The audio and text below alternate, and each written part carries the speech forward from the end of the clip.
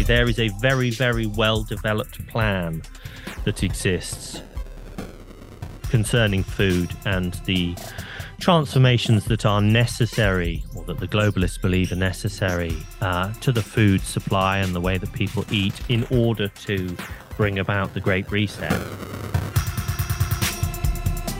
Hi, I'm Evelyn Rae. Welcome to another episode of the Caldron Pool Show.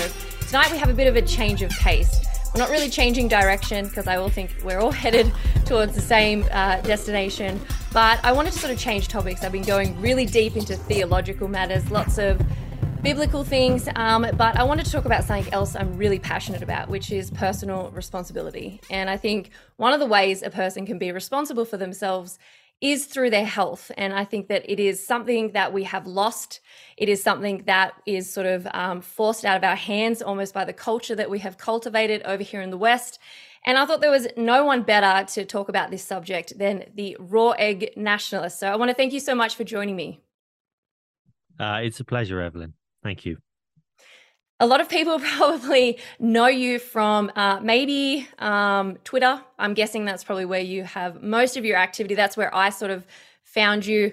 But you're also you're very well-written bloke as well. You're not just a bodybuilder. You're not just someone who is telling people to lift weights. You're also got a lot of books that you've published. You have Man's World, which is a magazine designed for men. And also you write many articles for lots of different places, all sort of based on health. And just recently you released a book called the Eggs Benedict option. And I was really excited about that because it doesn't just sort of go into things on a very surface level. You go really deep into food, into health, into farming and all those things. So before we sort of go into the book and into some other things, I was hoping you might be able to tell some of the audience over here in Australia and anyone else who might be watching a little bit about who you are. I know you like to stay anonymous and I'm happy to respect that, but sort of what got you into this space and why you sort of felt really passionate to sort of put your thoughts and ideas and opinions sort of out there on the internet for people to read.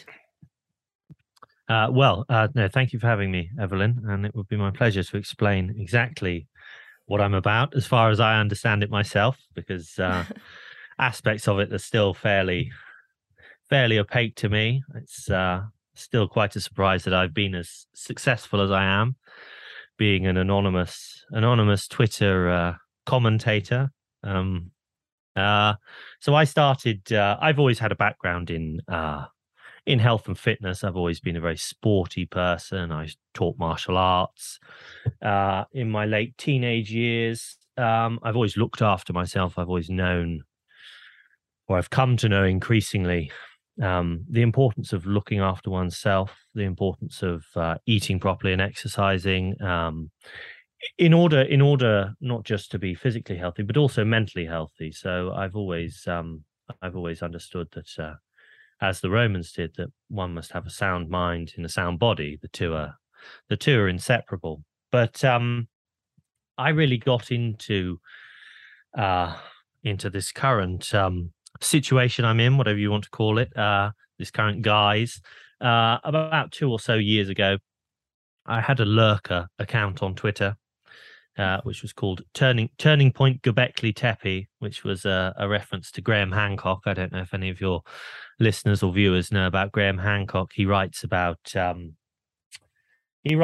sort of prehistoric civilizations and Atlantis and things like that. He's been on Joe Rogan a couple of times, but he talks about Göbekli Tepe, which is an early agricultural settlement in the Near East, in Turkey.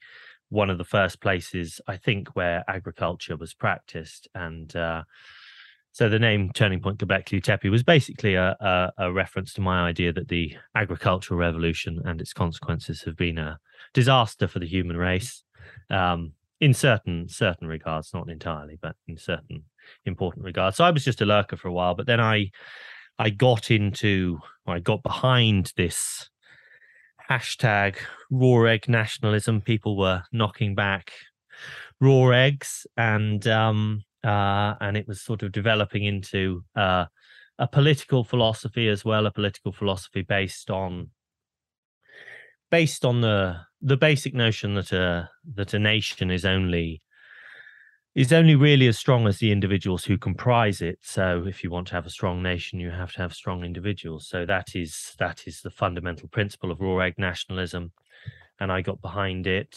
I chose the moniker of the raw egg nationalist, not really thinking that I would become the figurehead of the movement, but I have, um, somehow, maybe despite myself.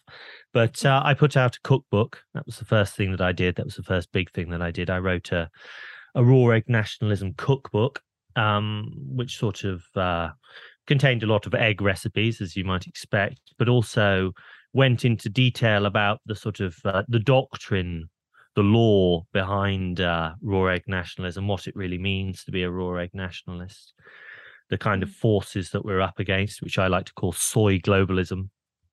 That's the opposite of the raw egg nationalist vision, is the soy globalist vision, which is, well, really the world that we live in today.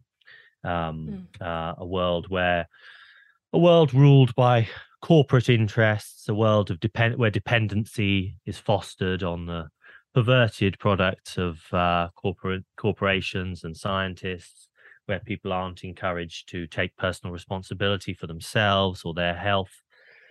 So that's really the enemy. That's the enemy of everything. Well, that is the opposite of everything that we try to promote, and that I try to promote as the raw egg nationalist. So it started with a cookbook, and I've written other books since about golden age bodybuilders, about Vince Gironda, the great golden age bodybuilder, who is my avatar. My avatar is the ascended, the laser eyes Gironda, because he was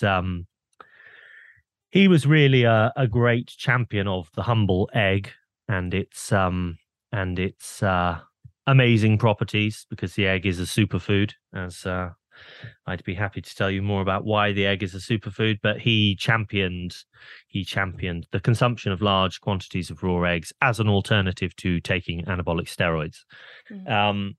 But I've also founded a magazine, men's magazine, which sort of espouses some of the ideals that I espouse, and that my fellow raw egg nationalists and people on the Twitter right espouse. So that's 8 issues deep now. 9th issue will be coming out in January. And then, to top it all off, I've got my new book, The Eggs Benedict Option, which is basically an exploration of the Great Reset, and from the with a particular emphasis on food, because I think that the Great Reset vision of the future is founded on a fundamental transformation to the way that we are going to eat in the future. So I wanted to let people know exactly what the globalists want to happen, and also how we can potentially fight it.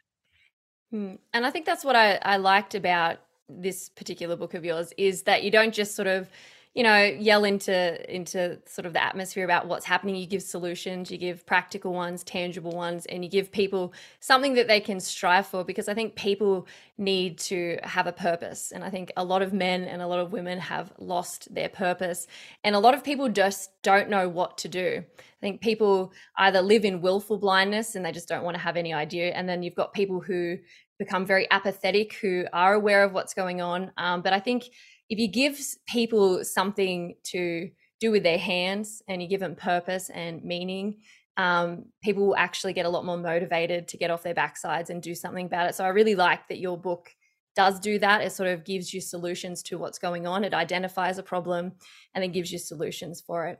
But I wanted to sort of touch on something, if you don't mind, that you mentioned at the beginning, which was superfoods. You were sort of talking about how eggs are a superfood. And it's interesting because if you look today anywhere on social media, all the advertisements that you get on Instagram, all of the books that you see on mainstream shelves in your local sort of shopping centers, everything that is superfood has a picture of kale or has a picture of some sort of greens.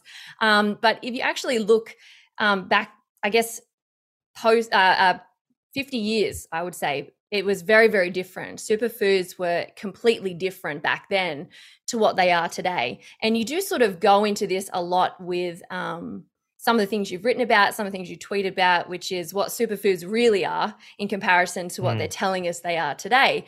And so I wanted to sort of, if you don't mind, sort of go into why eggs are a superfood. Obviously, we're told today because of the cholesterol, we're all going to get heart disease, we're all going to die. But why you think that that's wrong, and why the superfoods that they're telling us today are not actually superfoods? Well, eggs are a superfood because they're part of a class of foods that you could refer to as nutrient dense animal products, which include things like organ meats as well. So liver, I think, is probably the most liver along with eggs, I think, are probably the most nutrient dense foods in the world. Now, and there's a very interesting story to tell about precisely why those foods now are amongst the foods that are most demonized by nutritionists, by so-called nutritionists, so-called nutrition scientists, physicians who seem to, in fact, actually, I think the average physician knows very little about nutrition. Most doctors, when they do their medical training, they spend very little time learning anything about nutrition at all, and what they do learn is just straight from a textbook. It's hopelessly outdated and simplified. But no, the real superfoods are nutrient dense animal products, and I go into this in great detail in my new book, The Eggs Benedict Option, because the Great Reset plan for a global diet, and that is what people like Klaus Schwab at the World Economic Forum want, is a global diet. They want a global plant-based diet, basically, and it's my contention that this would be dreadful for human health, absolutely dreadful, because it is a deviation from the type of foods that humans should be eating. And when I make this claim, I draw on the work of a very famous dentist known as Weston Price, who wrote a book called Nutrition and Physical Degeneration in the 1930s.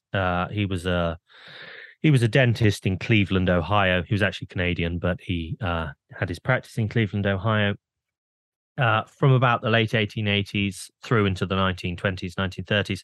And what he noticed was that an increasing number of his patients, especially children, were presenting all sorts of terrible facial deformities of the jaw, principally.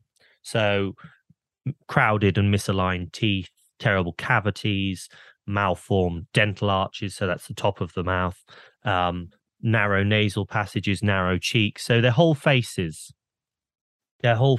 were degenerating, essentially, and he was witnessing this happen in real time. Now, the 1880s and the 1890s in America and in that part of America were a time when people were starting to move to industrially produced diets. So they were eating in industrial, mainly grain products, moving away from traditional whole food diets. Weston Price, being a clever man, understood that something fundamental was happening to people's diets, and that it was probably the cause of all of the changes that he was seeing. So what he decided to do was to test this hypothesis by traveling around the world and visiting traditional cultures who were eating their traditional diets in order to try to find out the foods that people, well, firstly, to identify groups of people who displayed perfect health, what he described as perfect health. So, I mean, principally by that, he meant perfect dentition, but the thing to remember is that dentition, i.e. the health of your mouth, is an index of your health overall. So if you have crowded, rotting teeth and narrow nasal passages and narrow cheeks and a recessed jaw, then it's not just your face that is unattractive and unhealthy. It's likely to be your entire body. These are signs of overall ill health. So he decided to go around the world, and he traveled to every continent to look for groups who displayed perfect health and to find out what they were eating.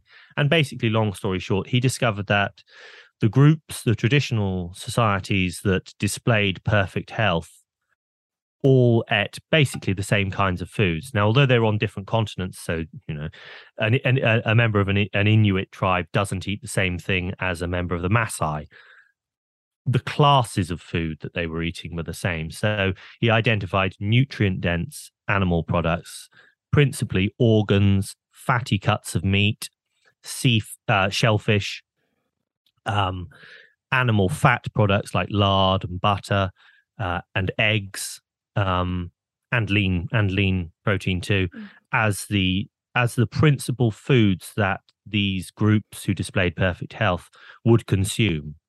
And really, as far as I'm concerned, then what Weston Price did with this study, and it's the kind of study actually that you would have trouble doing again now for various reasons. Some of those reasons being, for instance, that traditional groups eating their traditional diets have basically disappeared from the world. You might have them in very small numbers, maybe in places like Papua New Guinea and the deepest, darkest Amazon, but these groups don't really exist anymore as they did then. And then there's also the political problems that would be involved in a stale, pale white male traveling around the world, sort of categorizing, primitive groups as they were known then. That there's would obviously be some kind of political outcry about the sort of colonialist overtones of such an enterprise. But what I basically think he did was he identified iron laws of human nutrition. He identified how humans should be eating in order to flourish, and how humans did eat until recently in order to flourish. And that's the crucial point, is that we have deviated, and we continue to deviate from the ways that our ancestors ate, because our ancestors weren't unhealthy. Some of our ancestors were unhealthy, sure, but you only need to look. For instance, there's a very famous picture of 3 Aboriginal men from Bathurst Island. There was an expedition to Bathurst Island, which I think is possibly in the Torres Straits, somewhere like that, in 1898. And there are these wonderful pictures of Aborigines as they were. And there's a picture in particular of 3 Aboriginal men, one of whom is probably in his 60s, I think. And they're absolutely ripped. It's unbelievable how good they have bodies that would shame most hardcore gym goers today. They look really good. But to get back to my main point, which is that we have deviated from the pattern that has been followed since time immemorial, and we are paying that price now. The reasons why are complicated, but I mean, bad science certainly comes into it. There is a lot of bad science and a lot of selective science. Yes, if you look at the way that nutritional science is done, then there are a lot of problems, and it's very, very easy to produce the kinds of results you want, especially if you've got funding from, say, a breakfast cereal company, or some other big corporate food producer that wants a certain kind of results. The Canola Growers Association, for instance. Oh, look, they've sponsored some research that says that canola oil is extremely healthy.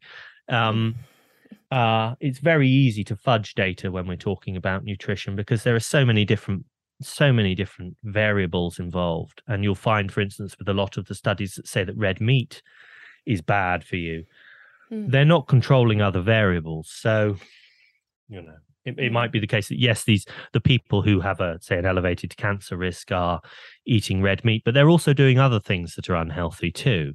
They're also eating other kinds of foods that are unhealthy too. Not that red meat is unhealthy, by the way. They are eating. They're eating and doing things that are unhealthy, that are contributing, but aren't controlled or controlled for by the scientists who are doing the study. So, it's a complicated thing, but we've arrived at a point now with the Great Reset where a global plant-based diet is being proposed, and that is the worst possible thing for human health and flourishing, as far as I can see, and as far as the evidence of somebody like Weston Price would suggest, I mean, he was unequivocal that none of the groups that he examined consumed large quantities. They did consume some plants, but no traditional group that he studied built perfect health on a plant-based diet. It was an oxymoron as far as he was concerned. So yes, we are at a point now where we have totally inverted the truth of the foods that we should be eating, and it's already had terrible effects. I mean, the dreadful illness, the sickness that pervades the West now, that pervades the developed world, is largely a result of our abandoning of traditional foods and traditional modes of preparation of foods as well. I think there was a big shift. I don't know exactly when, but not just in the foods that we were eating, but in the way that we were farming and what we were sort of putting into our foods in the soil. I'm a farmer myself, and I sort of, can see even in my short time in this field how practices change. But I'm pretty sure, and you probably know better than me, there was a time in history, and I'd say it would probably be a recent history, where there was a big shift in, I guess, farming and agriculture and things like that. And I think that's having a huge effect on our health as well. I don't think we're putting anywhere near as much into the soil as we should be. We just keep taking and taking and taking. And at some point we have to replenish, or we're never going to be able to get foods back to how they should be, which is good for our bodies. But you sort of drew on a parallel with that particular dentist. You said that he's probably, today, if that similar sort of study was to be done, he wouldn't really be able to do it because of, the politics of it. And I'm glad that you mentioned that, because there's something I wanted to touch on, which is how linked and almost in a marriage health and politics actually are. And that's something that I sort of have learned the last few years, especially with everything going on. And it's something that you've also, I've sort of been following along and sort of going on that journey with just seeing how closely linked a person's health is to where they sort of sit politically. And people probably go, what? I mean, obviously there's exceptions to that particular rule, but usually people who are really fit, people who are healthy, people who care what they're putting into their body are people who are generally, I'd say, people who are responsible, and they're probably self-sufficient, and they're probably more on the spectrum of politics that likes to have freedom of choice in certain things. And you look, you only have to look at mugshots of police that they send out, and you can look at people and you go, they're certainly not in my spectrum of politics, I would say, because, they're quite unhealthy and things. And it's really interesting just watching and sort of coming to that realization how they're so connected, the two ideas of health and politics. And I do like that you've also done that in your latest book. Obviously the Great Reset is a big thing on a lot of people's minds, Agenda 2030. They want us to, I think the common phrase is eat the bugs. They want us to do that. And we're getting so many pushes, especially in Australia. I'm not sure if it's the same in your neck of the woods, in your part of the world, but we have so many companies over here in Australia, chocolate companies, school canteen companies, chips, you name it. Everyone over here is turning to crickets and all of this. And so for those of us who can see and who have known about Agenda 2030, like, we're seeing all these things happening, going, it's coming to fruition. It's starting to be a little bit more tangible. We can sort of see it now. It's not just some idea that, might never happen. It's actually a real thing. And your book's great because you talk about the Great Reset, their intentions, what they want to do, and how they're trying to do it. And you sort of discuss, I guess, in there this global diet, and you mention all of those sorts of things. I'd love it if you could sort of elaborate a little bit on that global diet that they're sort of trying to push on us, that sort of aligns with that whole Great Reset idea.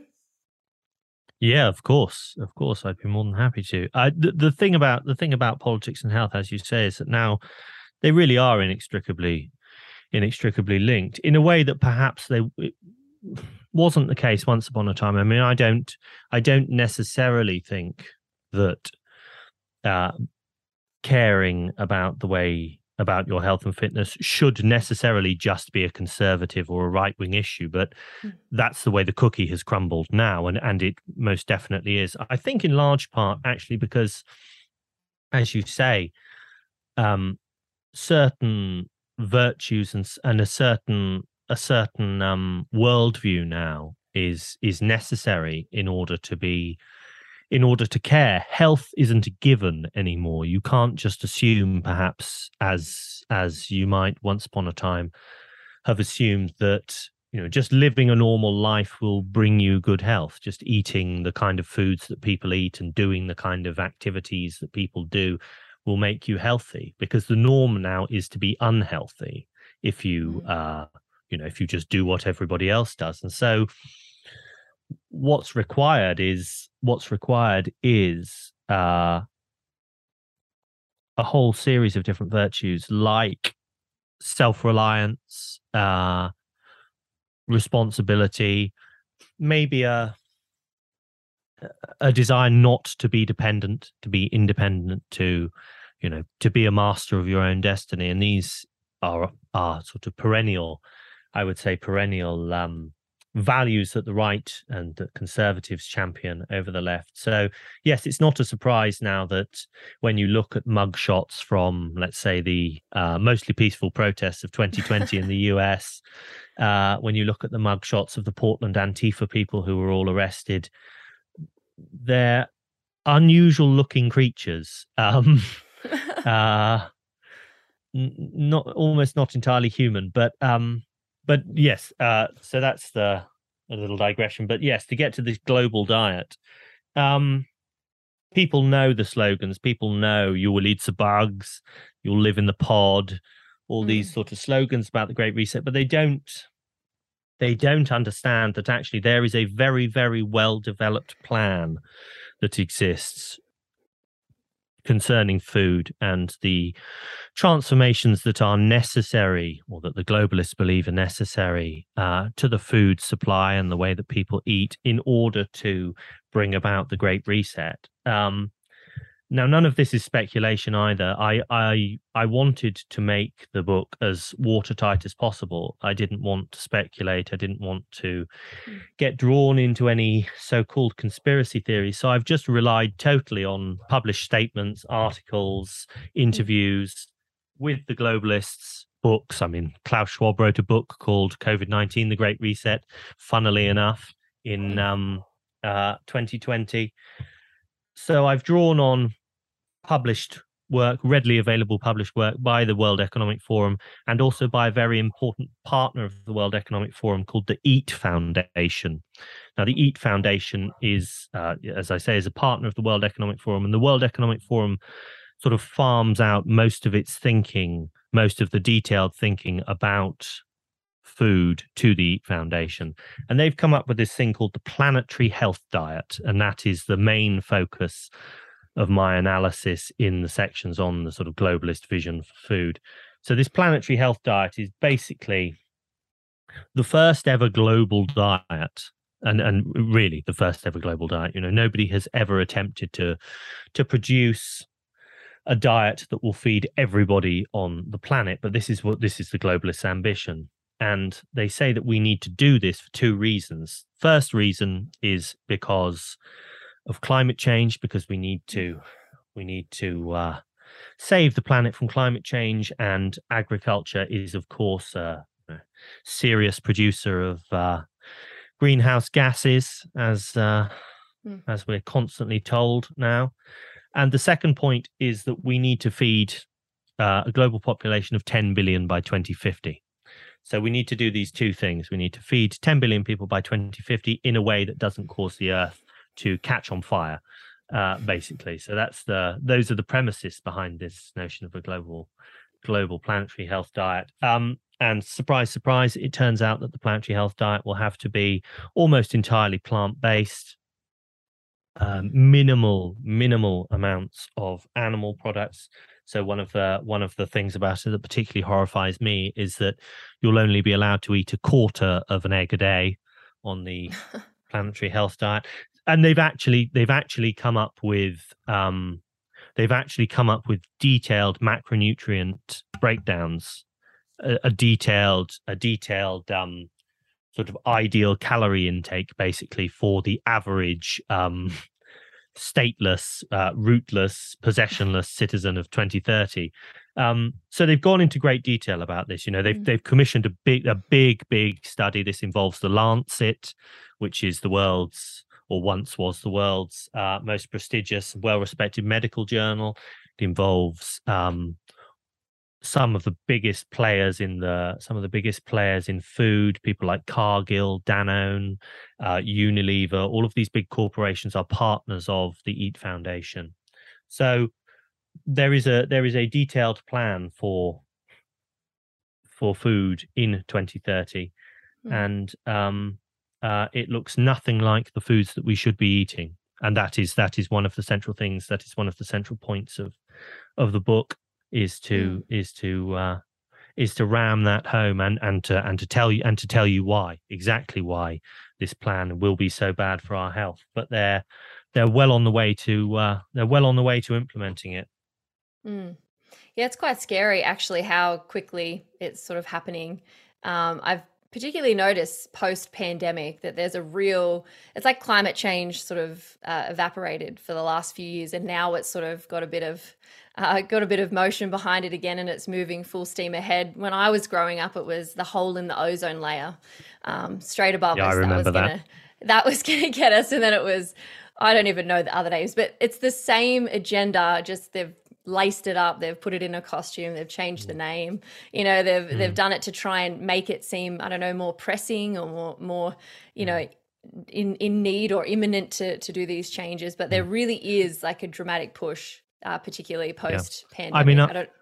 I mean, I'm an environmentalist. I'm not anti-environmentalist. I just dispute the importance of carbon emissions, and I dispute the climate change agenda, and it is an agenda. So I would be the first person to tell you that we need to be better stewards of the environment, and that's something that I talk about in the book.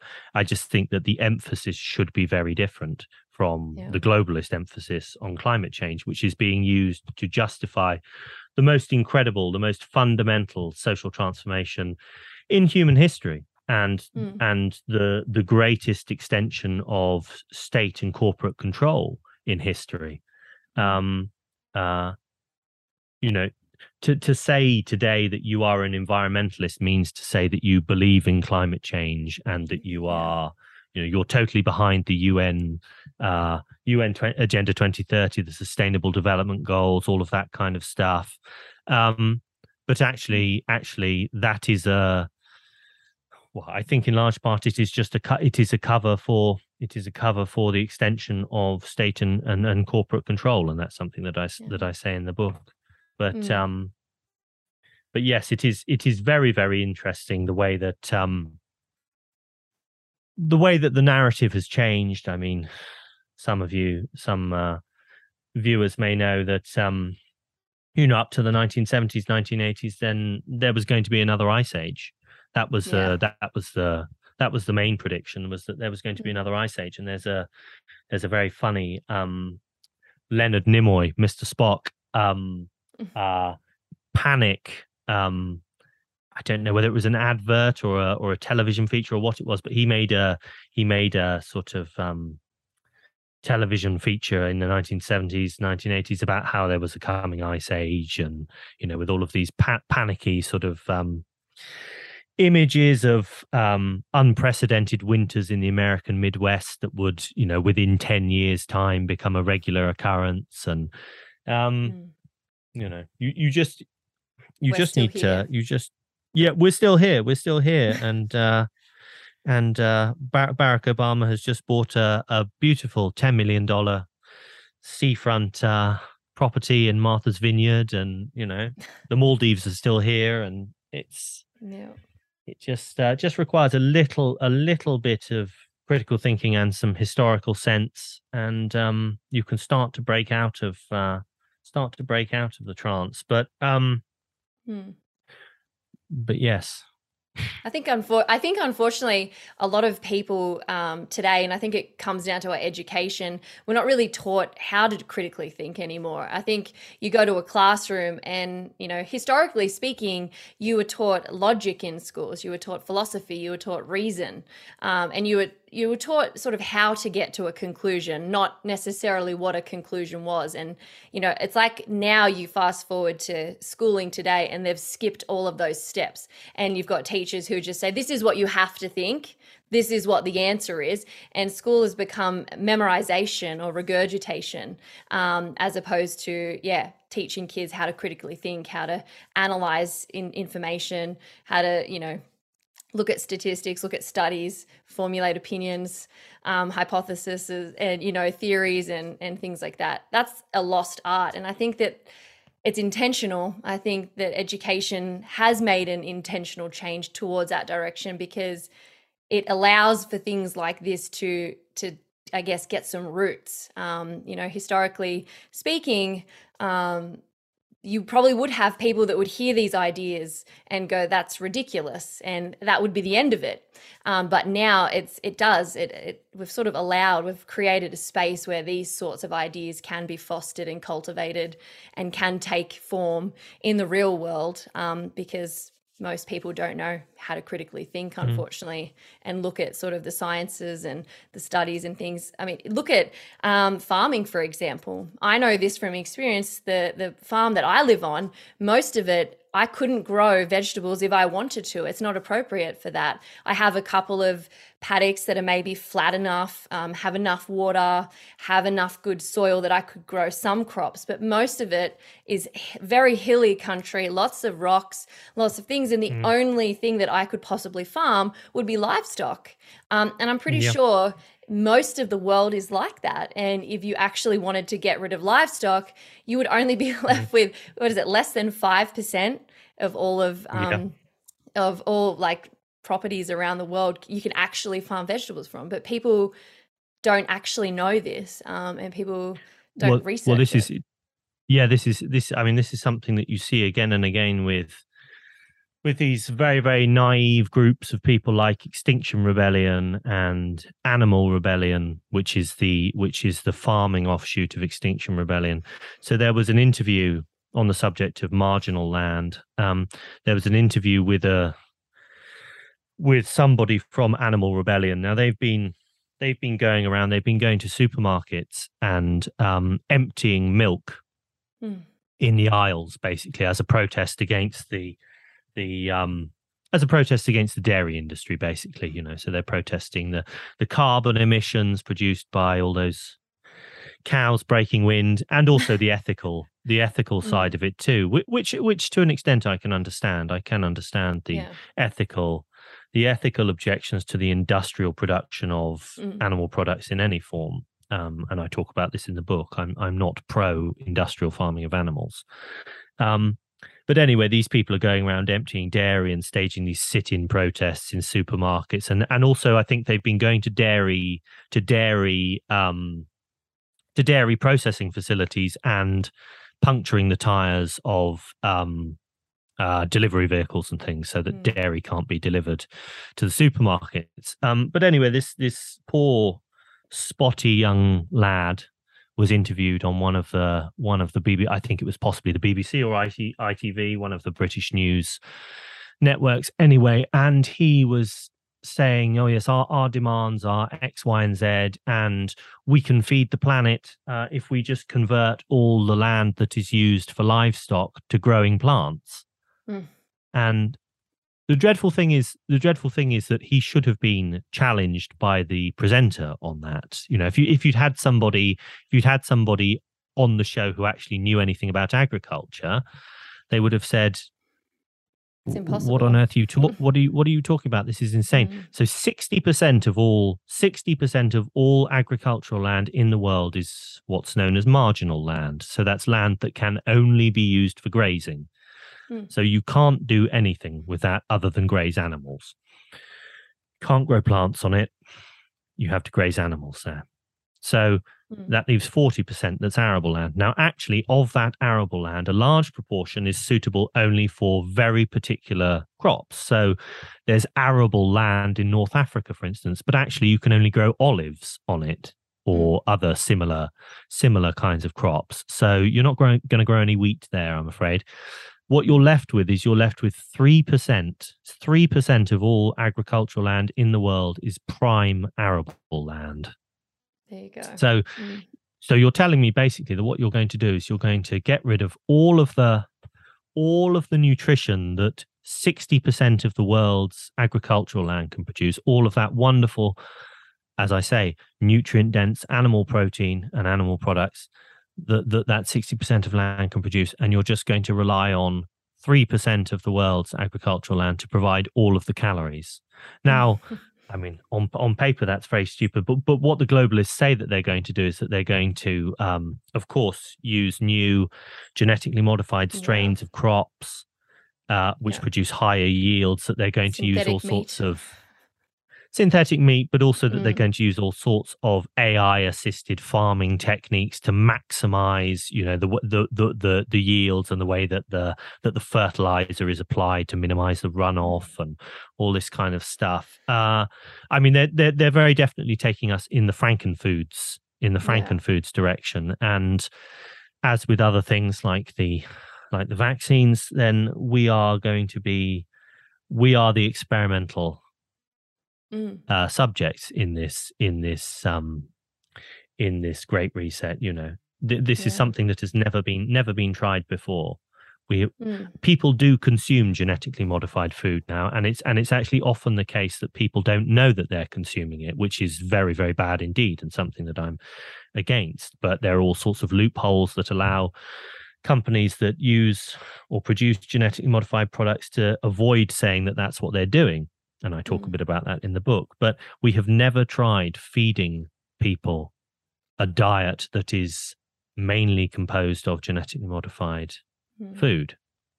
Yeah. And yet that's what the globalists want to do. And I think, you even just looking back to the 60s, you look at like photographs of people, they look a lot healthier than photographs of groups of people that you see today. I think there's another semi-famous photo of a beach where you look at people. I think it might have even been in the 70s, this particular photo, but it's a beach in America in the 70s and the exact same shot of a beach in America in, the 2000s. And just the health difference in human beings is insane. And not just on, I'd say like an obesity scale health. I mean, there are more kids today with asthma than ever before in the history of that. Every second kid has asthma or an allergy, for example, or an autoimmune disease. And you've got to ask yourself, why is that? We're supposed to be advancing with medicine. We're supposed to be advancing with technology. We're supposed to be progressing towards something greater. But you look at the health of people today, and I would say we're regressing. I would say we've gone backwards. And I think a lot of this comes down to the way they've modified foods, the way they've changed farming practices, agriculture. I think the things that they're putting into the soil, the chemicals, all of these sorts of things are unfortunately affecting our health negatively. And I don't even, like what you mentioned, I don't even want to imagine what it's going to do to our health if they're going to try and do genetically modified food on this global scale diet that you talk about. I can't, my head can't even get around what that could potentially do to our bodies, considering where we are health-wise today, and I think how bad it is for us today. But, I wanted to touch on just sort of briefly something that you mentioned about, you are sort of an environmentalist and you're not for industrial sort of farming. I'm 100% the same as a farmer. I've seen bad practices and I've seen good practices, and I can say this with experience and certainty. When you treat your animals good and when you take care of them, when you look after them, the food tastes better, the meat tastes better, and everything is a lot better. So I too would love to see better practices for farms, less mass farming. There is so much waste. We waste so much food, so much meat, so many eggs. We just waste. We waste so much in the West. And I think that comes down to that mass sort of industrialized farming, which is, again, poor practice. It's not good for us. And it's obviously on a moral and sort of basis, I don't agree with it as well. But I think you go into that a little bit as well in some of your book as well about that sort of thing. Yes, I do. I talk there's a whole section of a chapter where I talk about. Well, actually, it's more than that. I mean, it's a theme. It's a theme that's running throughout the whole book. Is the Great Reset really is the industrial model of agriculture turned up to 11. This is a phrase I keep using, but it's quite fitting. It's turned up to 11. The only aspect of the present industrial system of agriculture that's missing in the Great Reset model is animal farming. So they get rid of that. And you see, the thing is, vegetarians and vegans play this game either deliberately or through naivety and lack of knowledge, where they pretend that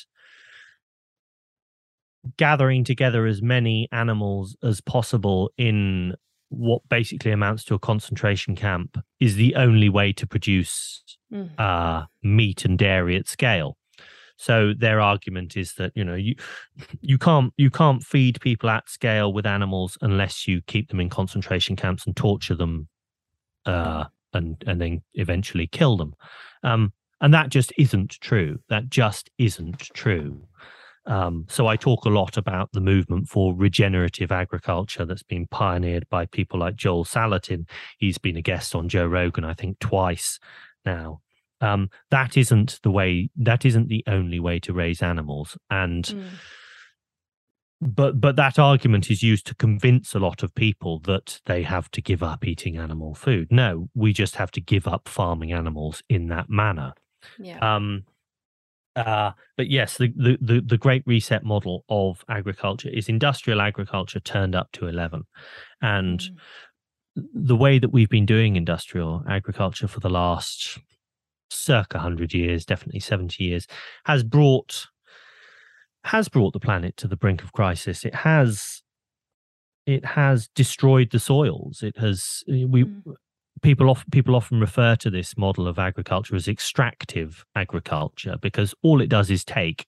You take, and then eventually you're left with soils that have been totally exhausted and that you actually can't grow anything on. I mean, there are pessimistic estimates that actually there might be as little as 60 harvests left before the Earth's arable soils are totally exhausted. Topsoil isn't some inexhaustible resource. Topsoil stretches, inches beneath the surface of the ground in some places. In other places, it's much deeper than that. But even so, you can exhaust it very quickly. The topsoils on the Great Plains in the US, for instance, were 12 feet deep when they first started to be farmed by settlers in the mid-19th century. And now in places they're just a few inches deep. And so that's the damage that you can do in 150 years. And at least half of that 150 years, the farmers were farming using pre-industrial methods. So actually really it's been the last 75 years that they've really managed to chip away or to exhaust the topsoils. And one of the basic messages of the book really is that we need to do farming differently, because I think we do. We need to farm in a way that not only takes into account the ethical demand for us to care for animals, because that's whether or not you're Christian, I think that there is obviously an ethical burden on us to care for animals as sentient beings. But also we need to produce food in a way that is sustainable, in a way that doesn't exhaust the tremendous bounty of nature, because we can do it like that. We just don't do it like that because it requires more work and because it's less profitable for mega corporations. This is being no doubt that the industrial model of agriculture is it's the corporate model of agriculture. It's the model that benefits corporations and that sickens the world. It's that simple. It's that simple. I think that we need to stop. We need to stop doing what's best for corporations and start doing what's best for us, for our local communities, nations, and for the environment.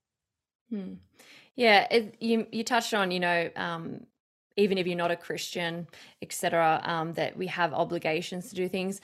It's funny. I, as a Christian myself, I often look at, why is the world regressing? Why are we doing this? I honestly think it comes down to us rejecting Genesis, which is what we were created for. And if you look back at the very beginning of Genesis, Adam was created first. From the dust of the earth, and he was created from that, and from the soil, and from the dust, from the clay, Adam was made. And one of the first things that, God told Adam to do was to tend to the land. People think that Eden was the whole world. It wasn't, it was a garden. And the whole idea was they had to tend and maintain the garden. And then as their family grew, Adam and Eve, the Eden extended.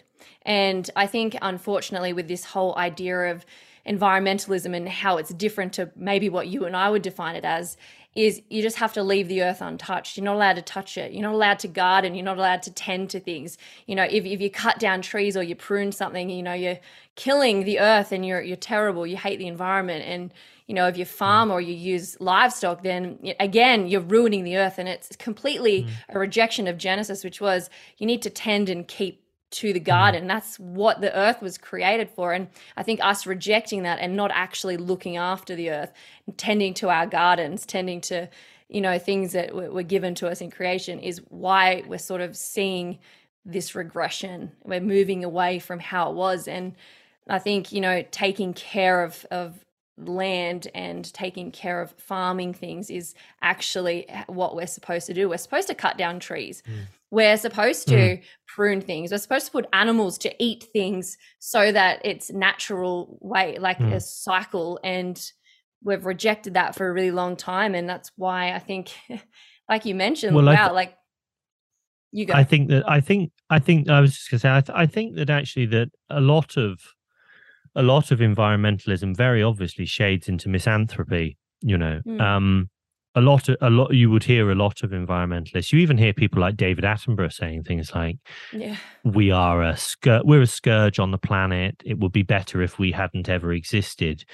And maybe, fingers crossed, maybe, if we cause a large enough crisis, then maybe we won't exist.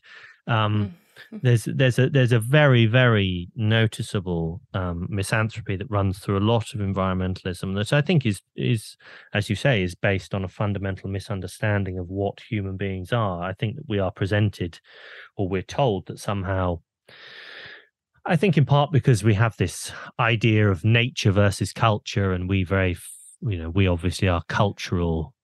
We are cultural beings, and somehow we stand apart from nature, that we're not of it. Whereas actually, of course, we are a part of nature, and we've evolved alongside other creatures, and the things that we do are in our nature.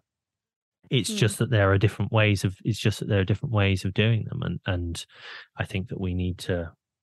I think that the globalists are right in one fundamental aspect, that now is the time for us to be thinking about fundamental change to the way that we live. I just think that the globalist vision is totally the wrong one, and I say this in the book. The globalists are presenting us with a challenge now. They're saying, we need to change, and this is how we're going to change. But what we need to do is we need to come up with some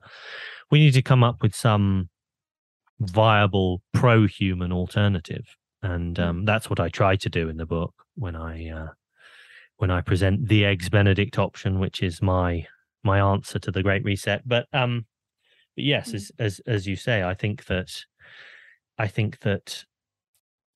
all round we need to return to the right vision of what man is and what man should be, what man's purpose is. And yes, we need to return to the roots. Yeah, and I guess that leads to my probably final question I was going to have for you. I'm aware we're sort of coming up on the hour, but I have a sort of positive look towards the future. I guess you would say a hopeful look. I follow a post-millennialism eschatology, which is end of the world. I'm not one of those Christians who thinks we're going to be raptured, everything is doom and gloom. I actually have a pretty positive outlook on, what's going to happen. I think we almost have to. Otherwise, we're just going to sit on our hands, become apathetic, and we're just going to wait for somebody, to do something for us. I like the idea of planting trees now, even if I'm not going to benefit from eating the fruit of it, but my kids will and my grandkids will. That's something I like to sort of look at. And that's my question to you. I know, we've spoken a lot about the problems of what's happening, the Great Reset. I saw that you posted the other day on maybe Instagram or Twitter, a really young guy who was slonking eggs.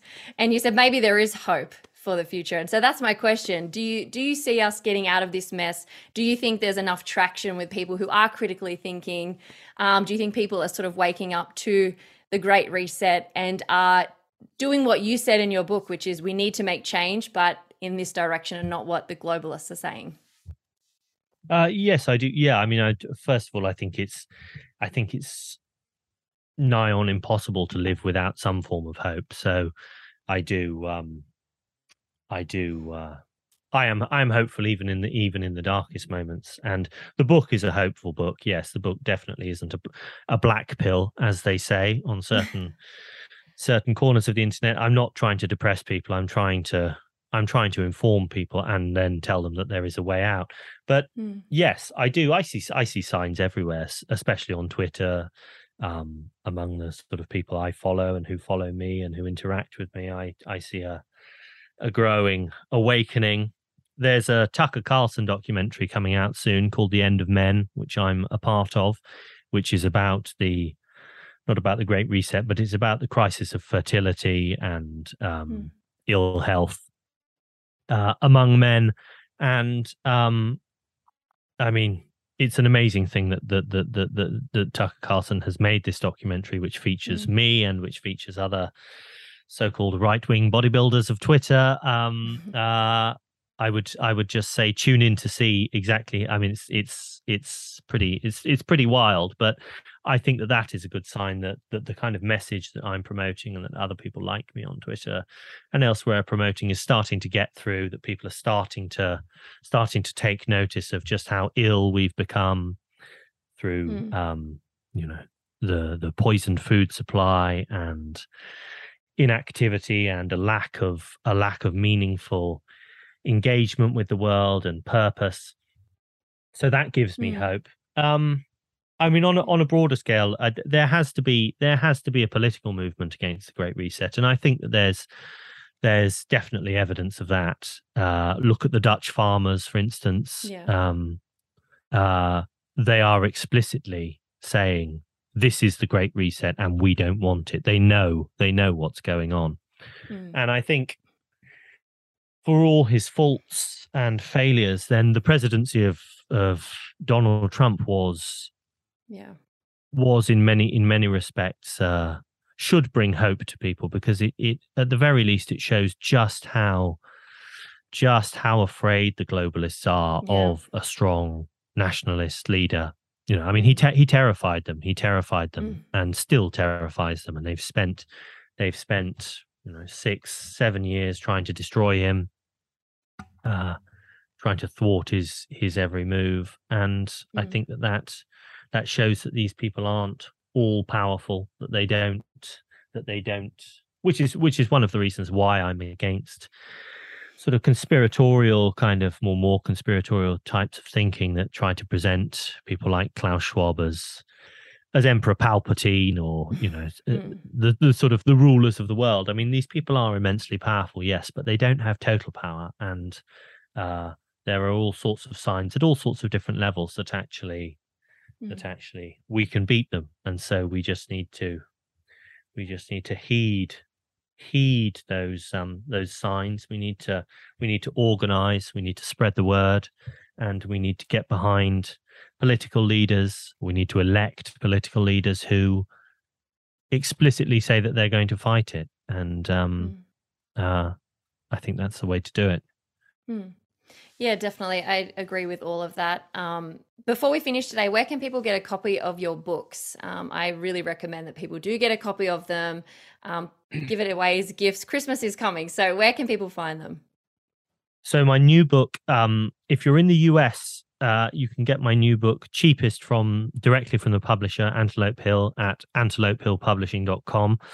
But if you're anywhere else in the world, you can get it through Amazon or other third-party retailers, Barnes and Noble, I know, a Book Depository, but probably the best place to go for the book is Amazon. That's where you can get most of my books as well. There are a couple of books. There's my hardcover cookbook and the Man's World Annual, which you can only get from the publisher Antelope Hill.